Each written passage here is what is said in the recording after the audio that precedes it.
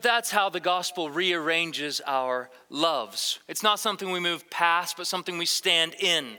This is what the gospel does in a heart, even in entire church culture. As we grow in Christ, it humbles us, it renews us, it tears us down and builds us up. It changes us. So I've been praying for you this week. I've been praying that you would be a church that experiences, that continues to grow in the power of the gospel. If you're going to see the gospel take hold of this city, the city of Wichita, it begins with the wind of the Spirit continuing to blow through your lives, changing this church and all of these churches into the image and likeness of Jesus. This is what he's committed to. This is what he's after, his glory in the city of Wichita. 1 Corinthians chapter 15, verses 1 through 4. Just a few verses we'll spend time looking at this morning. The sermon is entitled, Stand in the Gospel of Grace. Stand in the Gospel of Grace. I feel like a messenger of hope who has traveled internationally from the great nation of Texas to come and encourage you this morning with these truths, to stand in the gospel. Don't turn back. Keep growing. On this final Lord's Day of 2017, to reevaluate our hearts together as the people of God. In our text, we'll see Paul's writing to a group of Christians who are navigating the currents of their culture. And in the midst of this navigation, he is calling them to hold fast to the truth. And in this text, we'll see three things: that we have received the gospel by grace, that we stand in the gospel by grace, and we are being saved by the gospel of grace. Let's read together verses 1 through 4 once again and just meditate on the truths of God's word. This is God's unbroken word, perfect through and through. And in these words are life for our souls. So hear again the word of the Lord. Now I would remind you, brothers, of the gospel I preached to you, which you received, in which you stand, and by which you are being saved, if you hold fast to the word I preached to you, unless you believed in vain. For I delivered to you as of first importance what I also received,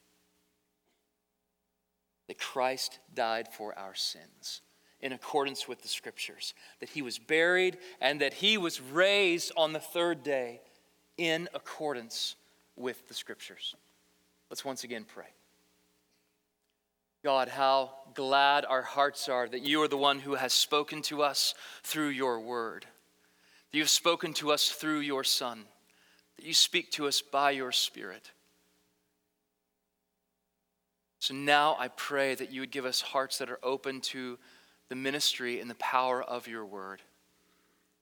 Give us hearts that are humble and low, eyes that are confident and lifted up because of the completed work of Christ. Let the good news nourish and renew us this morning.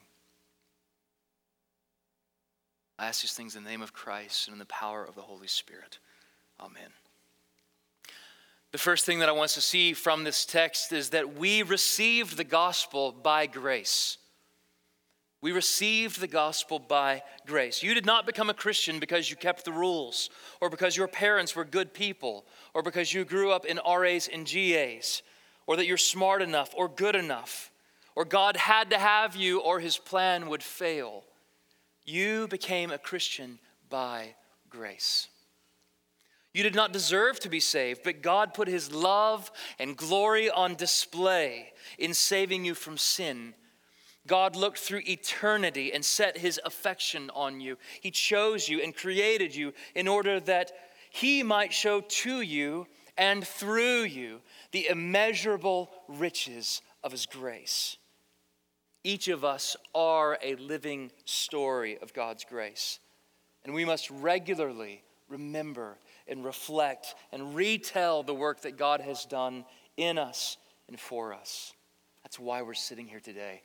Each of us evidences of the grace of God.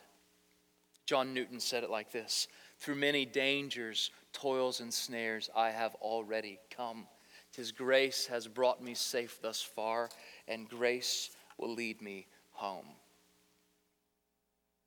Newton realized the sufficiency, the work of the grace of God in his own life. Paul writes of the work and sufficiency of the grace of God in his life. He doesn't want us to miss it. He wants us to see it and rekindle in our hearts the glory of God's grace. So when he sits down to write this letter, 1 Corinthians, he begins it by telling the people of the grace of God. He says in verse 3, grace to you and peace from God. And when he starts signing off, he ends this letter with the same remarks, saying, may the grace of the Lord Jesus be with you. And in each of the verses and chapters sandwiched in between, Paul wants us to see that the soundtrack of the Christian life is grace. That we are a people from first to last, saved, carried, sustained, nourished by the attending grace of God. From first to last. And when Paul thinks about how God's grace has captured him, he can't quit talking about it. He went everywhere telling of what Jesus had done in his life. I love how Luke records this in the book of Acts. 3 times this conversion experience of Paul is recorded. He never got over telling it, how grace had saved him. He kept proclaiming how the grace of God had worked so mysteriously and marvelously in his life. Just notice in verse 1, now I would remind you, brothers, of the gospel I preached to you, which you received. It's not just that Paul modeled the sufficiency of God's grace with his life, he preached it. He proclaimed it. They had received the gospel by grace. How did you hear the good news? Just trace back for a moment in your thoughts. When was the first time that the news that God is holy, that man is sinful, that Christ is our only Savior, and we can respond by faith to this good news? When was the first time that hit home for you? Maybe it was a Sunday school teacher. For me, it was my parents, just in the early years of life, faithfully proclaiming, teaching the gospel to me. Who was that for you? Who first told you of Christ? Someone shared it with you. And someone shared it with them. And someone shared it with them. And it goes on and on. This was his plan, that we would be a gospeling people, proclaiming the good news from one generation to another, commending the works of the Lord. Just 2 quick points that I'd like to draw out from this. Points of application, ways that we might use this text. 1, who can you thank today for sharing the gospel with you? Who can you thank today? Maybe you can write a letter to the person who shared the gospel with you. Maybe that person's gone to be home with the Lord and you could just praise God for them.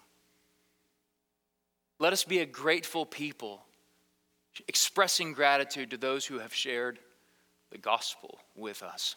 I would attempt in front of you to communicate to my own parents gratitude for sharing the gospel with me, but I would start crying and then I can't speak, and so I'm going to quickly move on.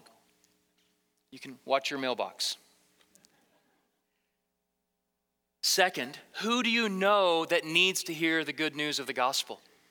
Who is it in your life that you could share with, even this day, the good news of Christ, that Christ has come to save sinners? We have received the good news of the gospel. I've been walking around your city this week. There are people in every neighborhood, in every business, in every street that need to hear the good news of the gospel. Could it be, surely it is, that God has placed and positioned Immanuel Baptist Church right here in the heart of this city to continue faithful gospel proclamation? That's not just from the pulpit, that's through your lives. Surely this is why God birthed Immanuel Baptist Church from its roots and has positioned it here to be a light and herald of the good news of the gospel. We received the gospel by grace. Go and tell of the grace of God to those around. The second thing we see in this text is that we stand in the gospel by grace.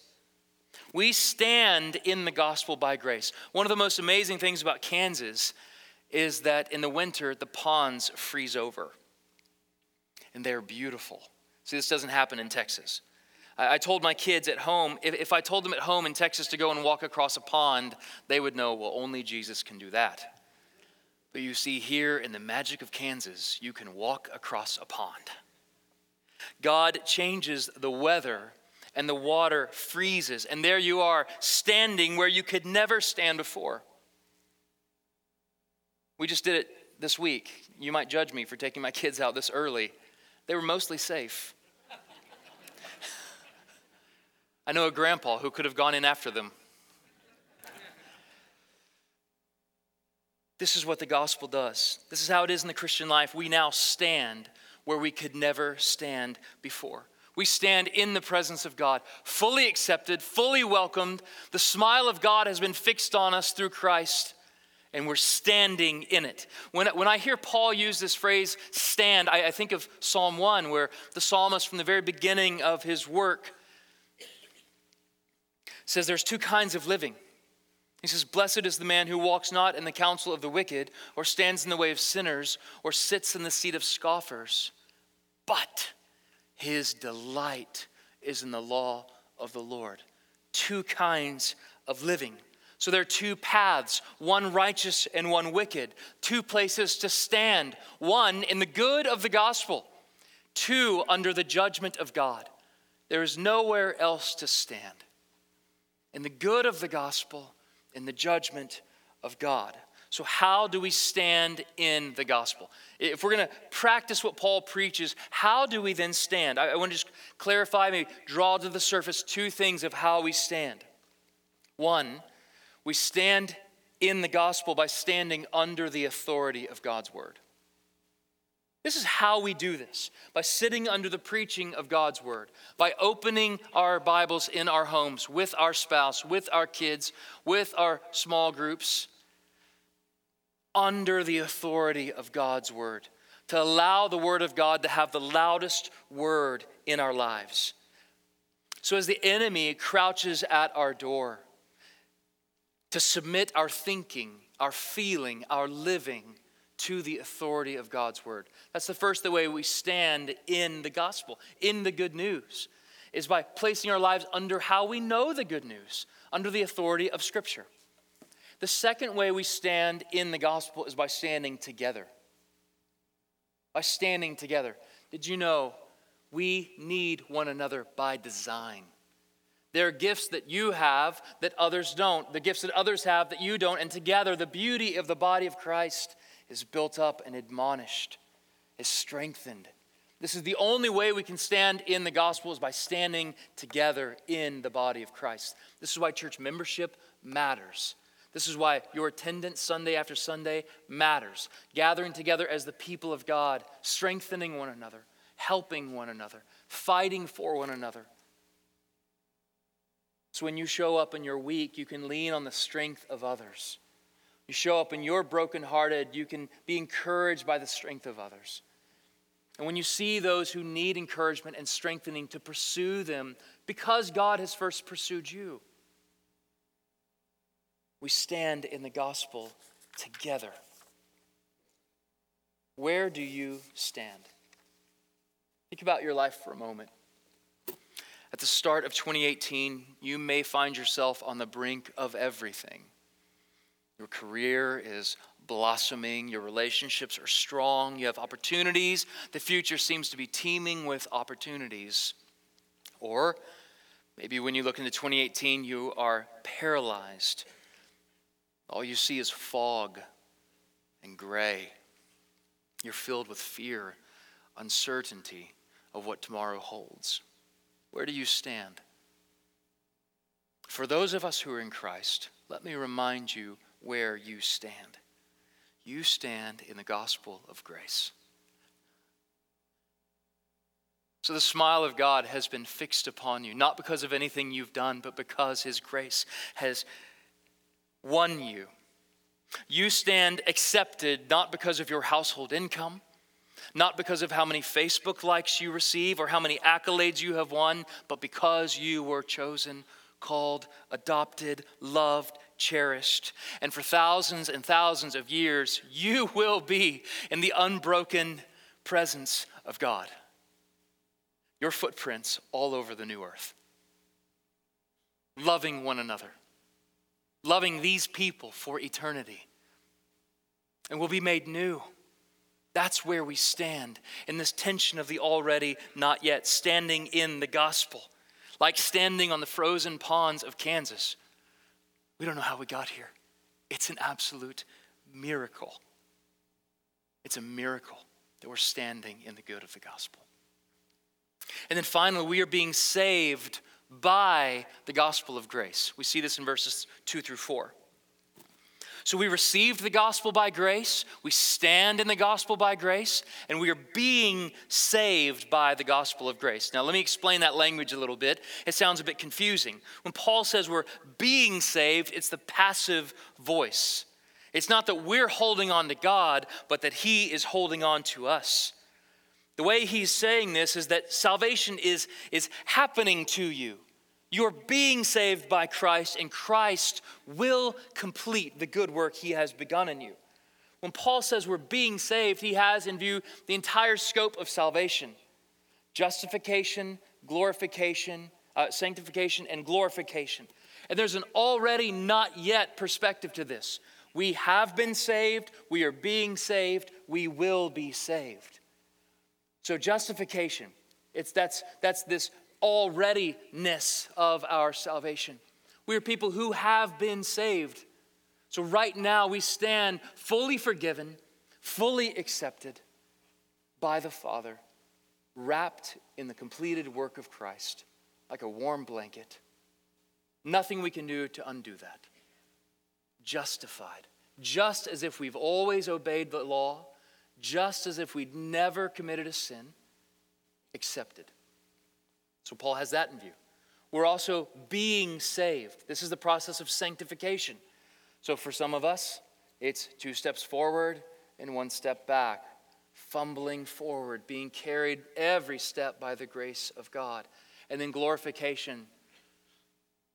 Let me just remind you on the last day of this year what awaits us in Christ. Eternity with Him. All things made new. I can't remember the last time a year has ended where I have so groaned for all things to be made new. In a body that will never know decay, never know sickness, a soul that will no longer know sin, but a people who have been perfected and glorified in the presence of God. So I told you I feel like a messenger of hope, but I'm not worth my salt as a messenger if I don't also give the warning that Paul brings here. A strong warning, a little passing warning, but one we must also look to. So in these final moments together, I want to look at 2 things. Both this warning for people who professed Christ, but did it, Paul says, in vain, and also an explanation of the very heart of what the gospel is. The warning comes like this. Paul says there, if you hold fast to the word preached to you, unless you believed in vain. So first, when Paul says we're to hold fast, he doesn't mean that we are the ones securing our salvation. But if we are people who've been born again, we will want to keep our souls, to tend our souls from the weeds of pride, from the predators of doubt.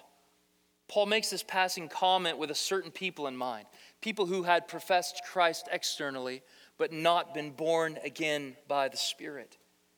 For us today, this would be those of us who were born in Christian homes, and maybe made a profession of Christ at one point in our lives, but who have not really been born again from the inside out, like John talks about in John chapter 3, with Jesus with Nicodemus in the dark of night, saying you've kept all of the rules. Your outside looks great, but you need an inward change. Paul has these people in view. He says there's a way to believe wrongly in Christ. To believe in vain is the word Paul uses.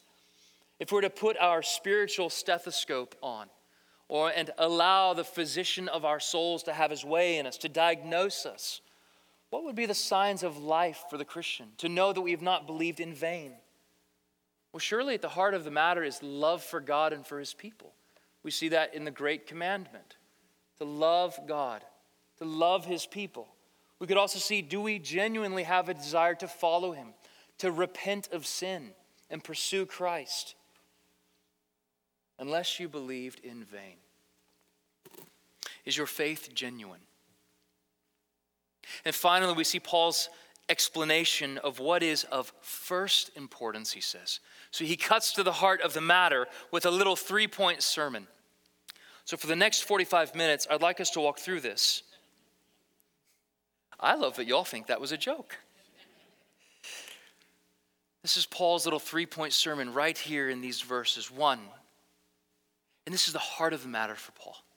Christ died for our sins in accordance with the Scripture. You see it there? Christ died for our sins in accordance with the Scripture. That means, as he says in 1 Corinthians chapter 5, 2 Corinthians 5, that he made him who knew no sin to be sin, so that in Christ we might be the righteousness of God. Christ died for us. Oh, that's good news. Don't let that good news grow cold on your heart. Push that toward the fire. Let that stay warmed in your heart.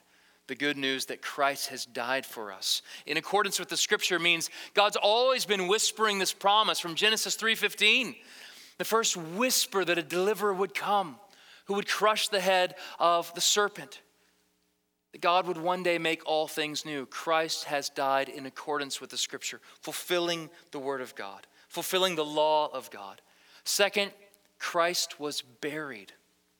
The real body of Christ was really buried in a tomb, which gives way to the third point of Paul's sermon, that Christ rose on the third day, bodily. This is what we believe as Christians, that the real bodily resurrection of Christ and the real bodily return of our Messiah on that day, in order that he would make all things new. This is why we have full confidence that we also will be raised on that last day, and that we will be running through the new world one day with life everlasting. Today, our sins can be fully forgiven. We can be the people of God, washed and renewed. So here we are, standing in the unshakable, inexhaustible grace of God. We're ice skating on his promises, looking with the eyes of faith to the future that awaits us, filled with hope in our hearts, because all of the promises of God in Christ are yes and amen. We have received the gospel by grace. We are now standing in the gospel by grace, and we are being saved and will be saved by the grace of Jesus Christ. I invite you, if you would, just to bow your head for a moment. I just want to address two groups of people that will be here in the room. For those of us who are in Christ, who have known his grace, would you just ask God to rekindle your own awareness of his grace in your life?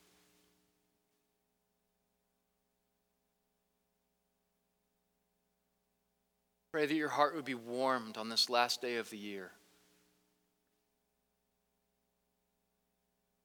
in the truthfulness of his word.